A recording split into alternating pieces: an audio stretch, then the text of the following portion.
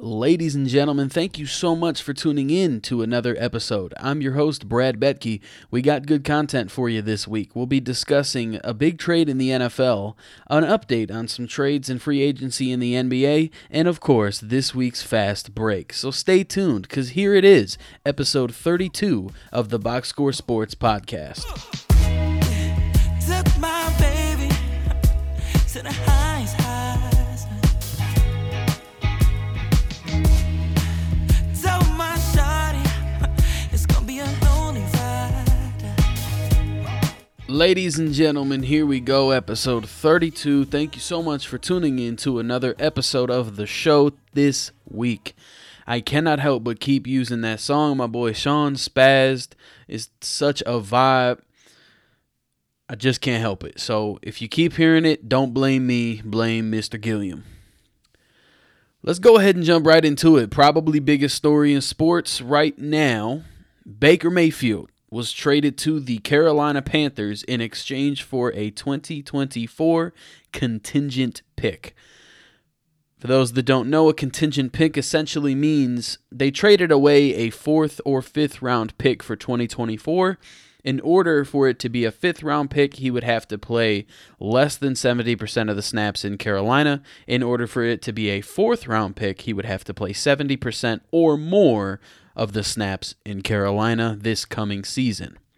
So that's just a breakdown there. Personally, despite his struggles, I think Carolina got a steal. Now, I want to start off by talking about the Cleveland end of Baker Mayfield's situation. My first question is, how much of his results in Cleveland were really his fault? I will give you the benefit of the doubt for 2021, but can you make that argument for any of his other seasons? I don't think so. Let me go into a little more detail as to what I mean. He went through 4 head coaches in his first 3 seasons. And he was not the only player who was known as a success. Obviously, he was the first overall pick, previous Heisman, did well in Oklahoma. He was not the only player on Cleveland to lack success. Looking at players like Odell and Jarvis Landry and Austin Hooper, you know, some are succeeding. Nick Chubb, that man is just naturally gifted. Everything about him is just talent and strength and speed and just everything you could want in a running back. But it's a known thing. It's a known fact that the staff and the organization in Cleveland have been a crap show. I mean, I think 4 coaches in the first 3 years of Baker's career speaks in its own. Now, this is something that, pardon my French, but this is something I think is pretty fucked up. Cleveland started exploring Baker Mayfield's replacement being Watson, which they were looking at Watson at this time, before Odell Beckham was even released from the team. Let me give you some dates and a quote to really put this into context. Odell Beckham Jr. was released from Cleveland on November 5th, 2021. Okay?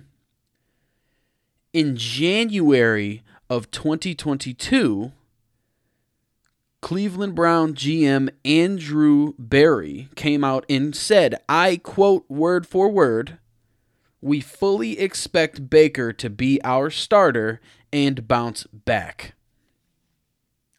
But all the way back in November, you were looking at his replacement? I don't think I understand here. There's a difference between it being a known thing that your player is not going to be returning. Obviously, eventually, both parties, Baker and the Browns, came to the mutual agreement that neither wanted anything to do with each other. And Baker Mayfield had even said in an interview, initially he had turned down any conversations to have about the situation, but then he went on a podcast and went into a little more detail and talked about how They said they were going to do one thing but did the complete opposite, and I agree. It stated that they were looking into Deshaun Watson before Odell was even released in November, and quite literally 2 months later, they came out and said that we fully expect Baker Mayfield to be our starter and recover and bounce back. That's fucked up. I don't understand that because y'all are all grown men. Andrew Berry, you're a grown man. Why would you come out and blatantly lie like it wouldn't get figured out? You know the era of time we live in. You know that media runs everything. Media gives the attention to so many sports teams and celebrities and all that. The success of the world comes from media. We wouldn't know shit if it wasn't without social media, the news, so on and so forth. So knowing how powerful the media is in today's day and age, you went out of your way to blatantly lie on national television. And I just can't understand it, nor appreciate it, nor respect it. Especially at the level that you are. You're the general manager of an NFL franchise, bro.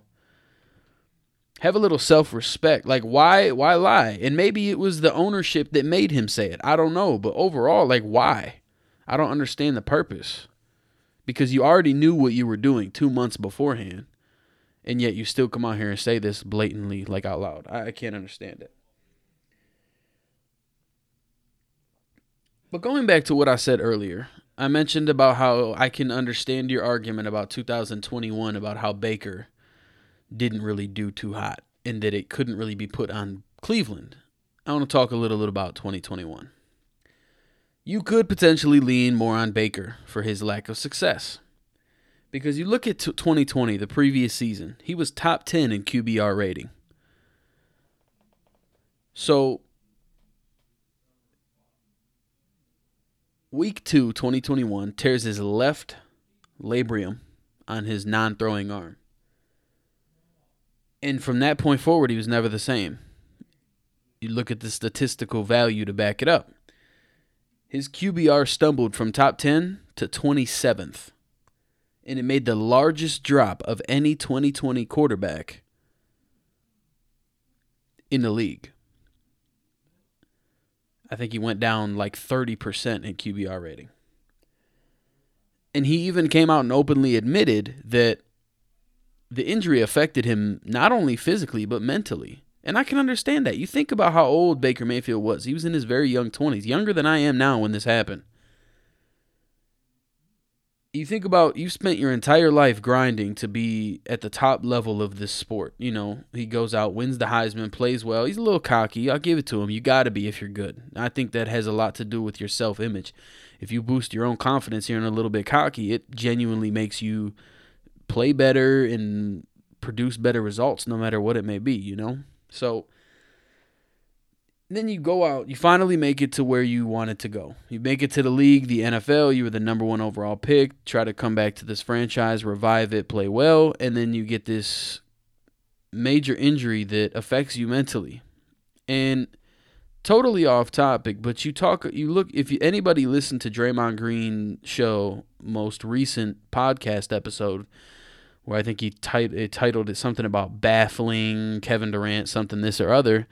And he was talking about a lot of the NBA free agency, which I'll get into later. But he stated how Kevon Looney, who just got an extension with the Warriors, went through not 1 but 2 hip injuries in the beginning years of his career and somehow still pushed through it. And Draymond Green went on to say how difficult that is to do. So you got to understand what happened to Baker. You got to understand that he may have fell through the cracks. And he said that he lost all self-confidence and he just lost himself in general. You got to understand it. You got to respect it because it can happen to anybody. Think about KJ Hamler. Now, I'm not saying that this is the case, but this man has torn both of his ACLs in a matter of like 3 or 4 years.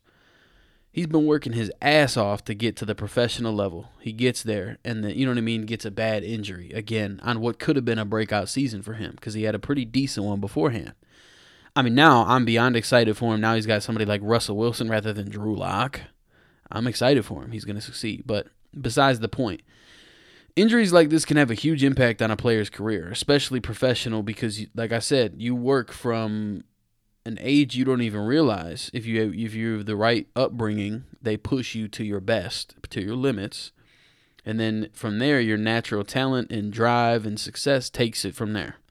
So you work all your life, all these years. It's all you've ever known is this sport, everything about it. You push yourself to get to this level. And then you get this really bad injury. Now, with Baker Mayfield, he had to physically adjust what he's been doing his entire life, which is throwing a football, just so that he wasn't in as much pain, and because of the injury. So I can understand how that would be mentally crushing. I mean, I don't want to say sympathize for the guy, but you got to understand. Now that we've gone through the Cleveland part of the deal, I want to go over what to look forward to if you're the Carolina Panthers. You look at what they have. Now, we know they don't have the best team. They finished last season 5-12 on a 7-game losing streak. But some things to look forward to. They have an elite receiving core. I wouldn't give them top 10, but it's enough. You got DJ Moore, who has had 1,100-yard seasons for the last 3 consecutive years and has shown that he belongs a top 10 receiver in this league. If you don't agree, please, I would love to argue with you. Because DJ Moore is one of the quiet, very consistent young talents in this league. And then you look at Robbie Anderson. Now, it's a known fact that Robbie didn't have the best season last year, and he hasn't had the best seasons in his career. Also, ironically, I'm sure those that are deep into the sports world saw when he commented about how I think there was an early nod that the Carolina would be going towards Baker, and he commented on Instagram, was like, no, but, well, here you are. So I don't know what he's thinking, because Baker Mayfield's worst season is better than Sam Darnold's best season. And Robbie Anderson played with Sam Darnold on both teams and got the same shit on both teams. So you look at some of Robbie Anderson's stats. Last year, he only had 519 receiving yards on 53 receptions. If you ask me, that's the biggest problem in his career is the lack of receptions. You look at the previous season, 95 receptions. That's 38 more receptions, and he got 1,096 yards. So he almost doubled his yards on less than double the receptions. You put him in the right situation, he will make it happen. Averaged almost 2.5 more, or almost 2 yards more per catch. And then you go back a little further into his career, 2017, 63 receptions, 941 yards. The 2 years after that got over 750 yards consecutively. Like, he has what it takes, but I think he's just not getting the proper attention from his quarterbacks. You get a player like Baker Mayfield, who's had some success. He's broke 3,000 yards in all of his career seasons. The only season that he didn't have 3,500 plus yards was last year, and like I said, he had the injury, so it definitely held him back. His best season was very clearly 2020 when he had 3,500 yards, 26 touchdowns, and only 8 interceptions. Now, he had more yards in the 2 previous years, but many more interceptions. His QBR rating was at its highest in 2020 at 95.9. So Baker Mayfield has the potential to be a top 10 potentially quarterback in this league. He proved it with the top 10 QBR rating in 2020, like I mentioned before. And it's all about that bounce back and being put in a good situation where the coaching and the staff and the organization utilize your talents correctly. I believe that was one of the biggest reasons that Odell Beckham did not succeed in Cleveland. There will be argument that Baker Mayfield is blind and didn't see Odell a lot of the time, but I genuinely do believe that is all based on how the organization is structured and how these teams are driven. You got to understand that no matter the fact that these guys are adults, they still have coaches. They still have bosses. So at the end of the day, no matter what they want to do, they still have to do what the big boss says. So I think there's a lot of misconception when it comes to that. So that's a big portion of it.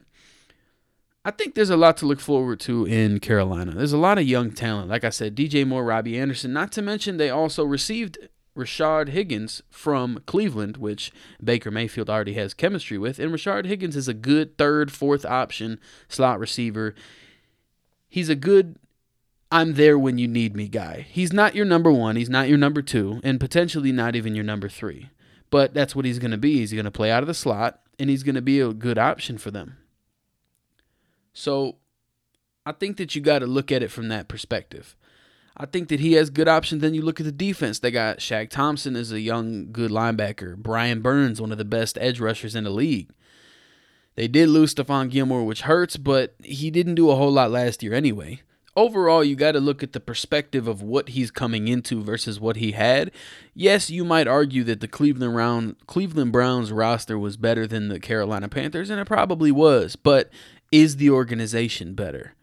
Is the coaching staff better? Do they care more? Do they want more? Are they more understanding? So on and so forth. So you got to look at it from all perspectives here.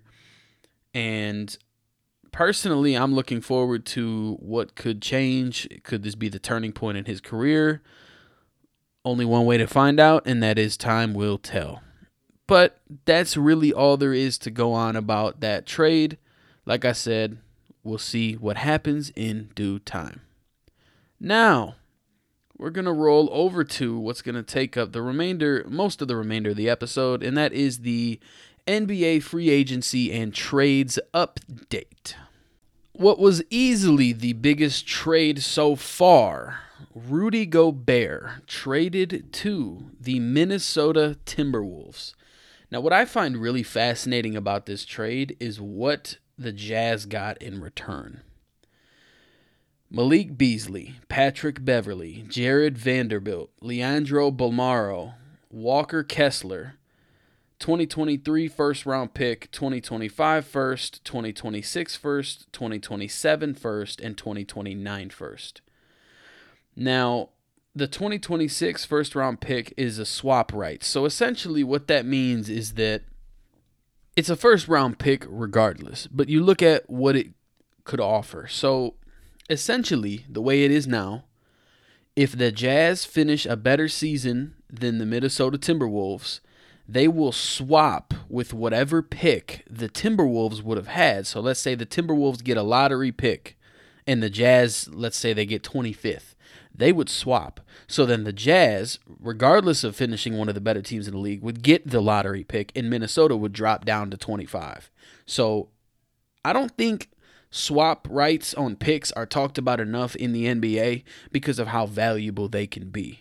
Essentially, it's a win-win situation. If you have a crappy season, then you finish up in the lottery. Even if you have a great season, depending on whether or not the other team has a good season, then you will get another lottery pick. Or not another, but a lottery pick in exchange, regardless of how well you play. So it really comes down to it's double the odds that you get a better pick, essentially, is what I'm getting at. So that's a big pick there. But like I said, and then 4 first-round picks and literally an entire starting lineup. You got a point guard, 2 shooting guards, a power forward, and a center. Like, the depth that they just added to their team is crazy. Absolutely crazy. For Rudy Gobert. Now, I had a great conversation with a friend of mine. Him and I discussed, because we don't really see eye to eye when it comes to Rudy Gobert and his capabilities. I would argue that Rudy Gobert is a top 3 defender in the NBA right now. One of the best defenders in the league available right now. And he's one of the best glass cleaners in the league right now. I'm aware that he's not the most offensively capable player on the planet. But he still averages over 15 points a game. He fills the void. You got to understand. There are players in this league who are on starting lineups that do not average even 15. So you got to understand what you're making up for. Yeah, he's not dropping 25, 30 like Joel Embiid is, but he's getting more blocks and more rebounds than Joel Embiid is. And he applies the pressure more often. Now, I also think that the conception, I think that's the right word, the perception of what a good defender in this league really is incredibly misjudged. A good defender in this league is not somebody that holds a player to 0 points. Obviously, that's a bonus. But the whole concept of being a good defender and something that your coaches and your teammates are going to congratulate you on is if you force the player in front of you to take the difficult shot every single time.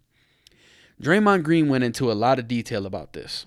He talked about how in the I don't remember what year it was. I think it was 2015 when Andre Iguodala won the Finals MVP. He went into detail about, regardless of what LeBron did, he's LeBron freaking James. He's going to drop 30 if he freaking wants to, especially in the playoffs. Playoff LeBron is one of the craziest forms of any player we've ever seen. You're not going to hold LeBron to 10 points a game. You're just not. So it's about forcing the player in front of you to take the most difficult shot available. If you can get them to force a shot, a bad or low percentage shot, you succeeded on that defensive sequence.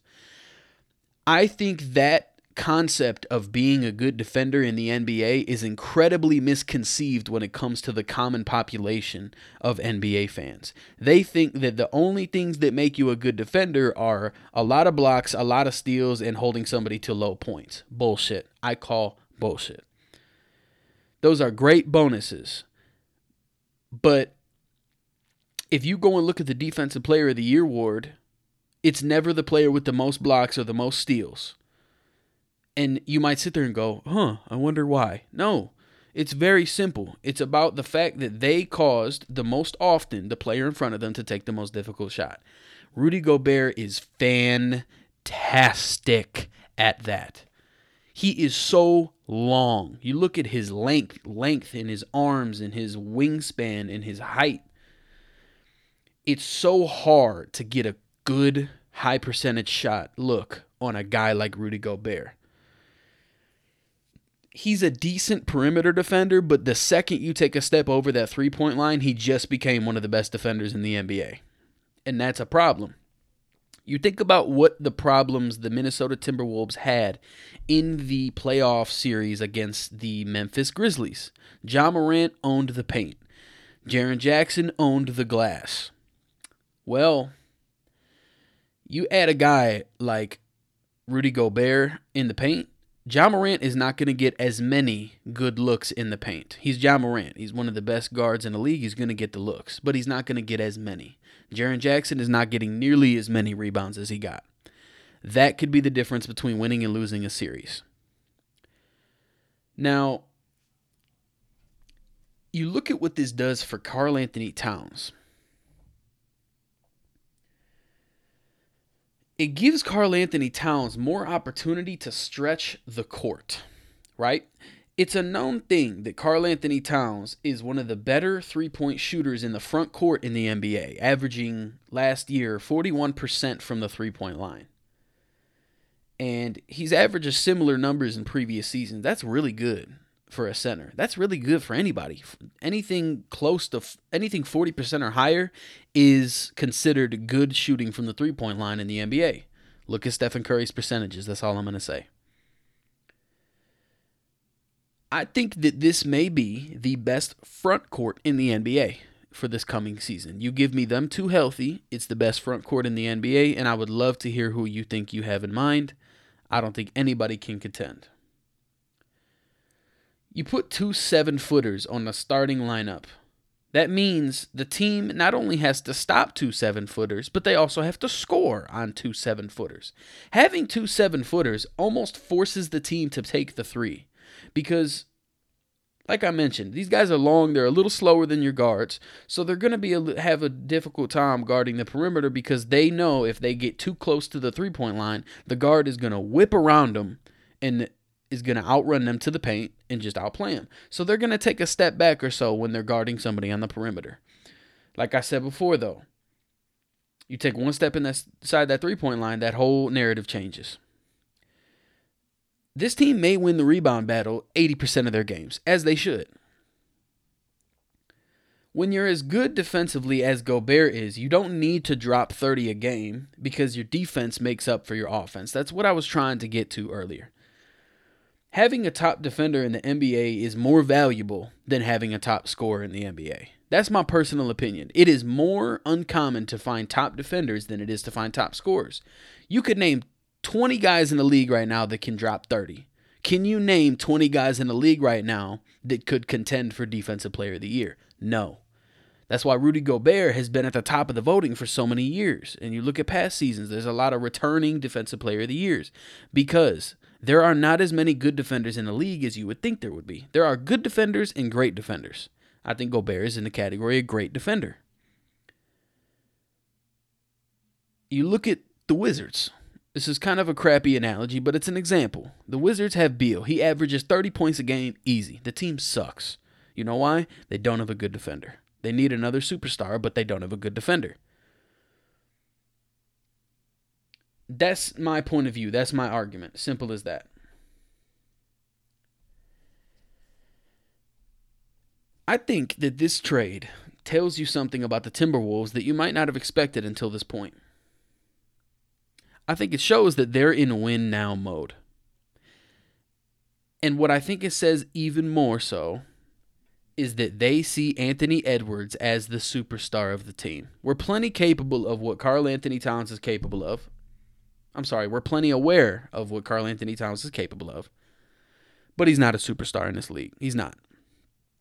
Edwards has shown in the last 2 years he potentially could be.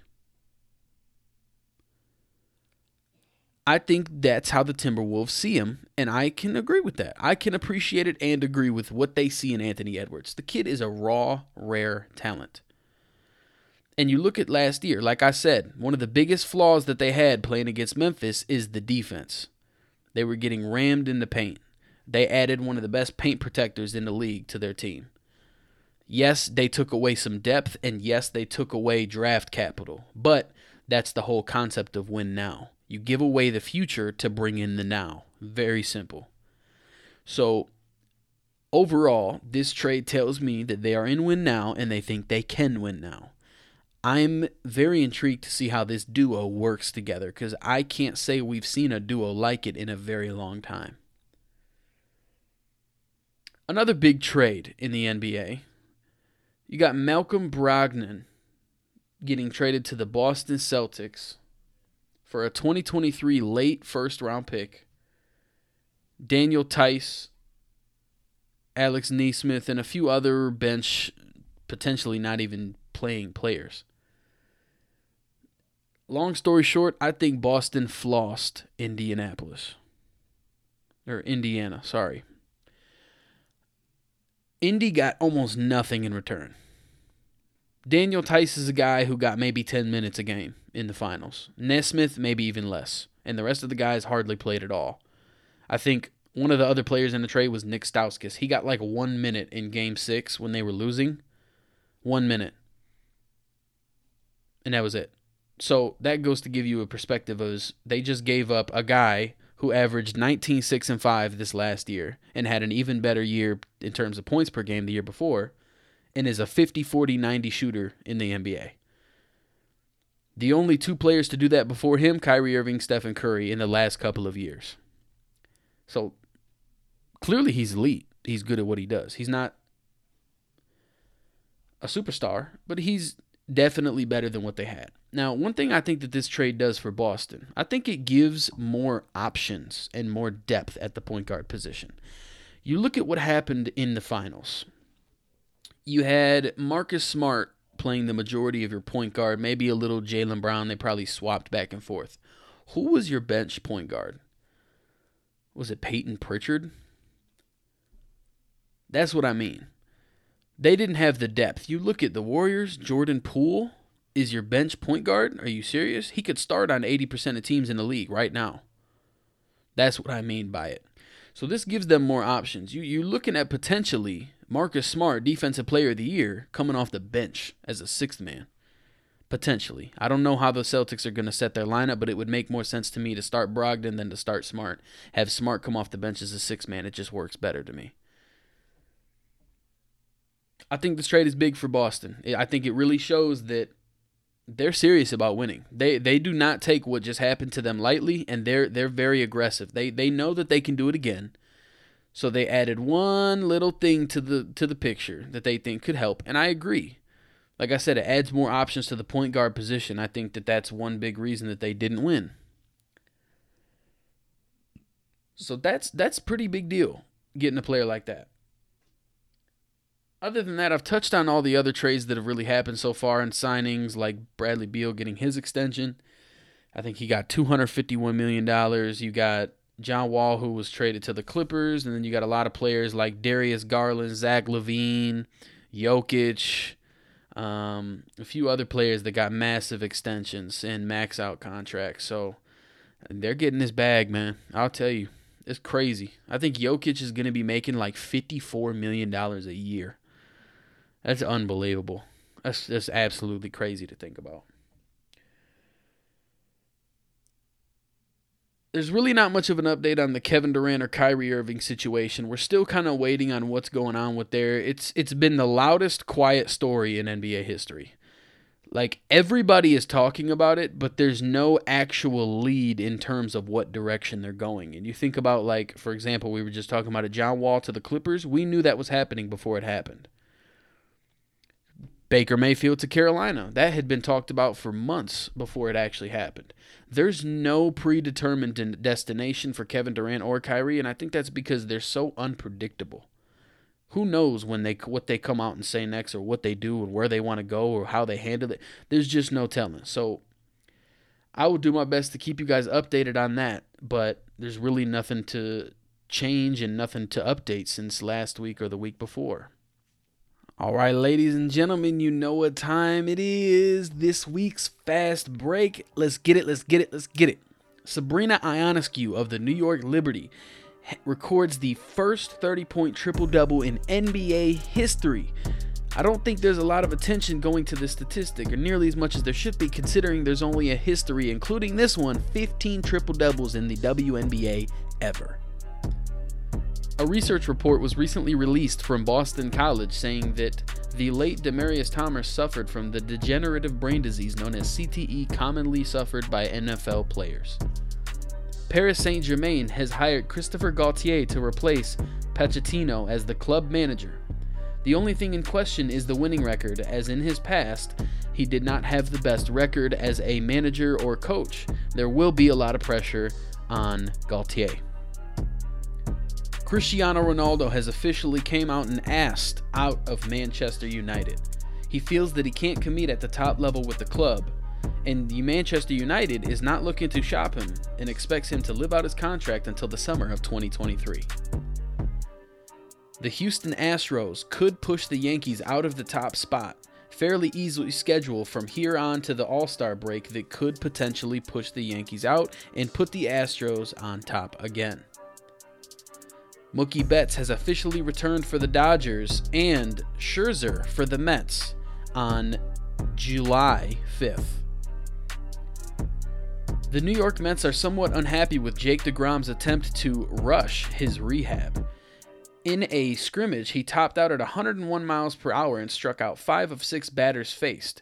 Someone coming back from a very tough injury and surgery that he did, I would say that he's definitely pushing the button. They're looking at longevity, especially with pitchers, considering it's such a short-lived position. And lastly, Rafael Nadal has officially withdrawn from the Wimbledon Open with an abdominal tear amid his semifinals appearance. All right, you guys, that wraps it up for this week's Fast Break and episode 32 of the Box Score Sports podcast. Great stuff for you this week. I am doing my best to come up with stories. There's not a lot going on, so I'm doing my best to get as creative and get down into detail with things that I can. If you have any suggestions, please don't hesitate to reach out. Listeners' feedback is a big portion of the media industry. Obviously, everything we do is in terms of reaction of the listener, so I would love feedback from what you guys are hearing and what you would like to hear. You know what to do. Hit us up on socials. Spread the love. Share the love. I will see you guys next week for the 33rd episode. Peace out. Took my baby to the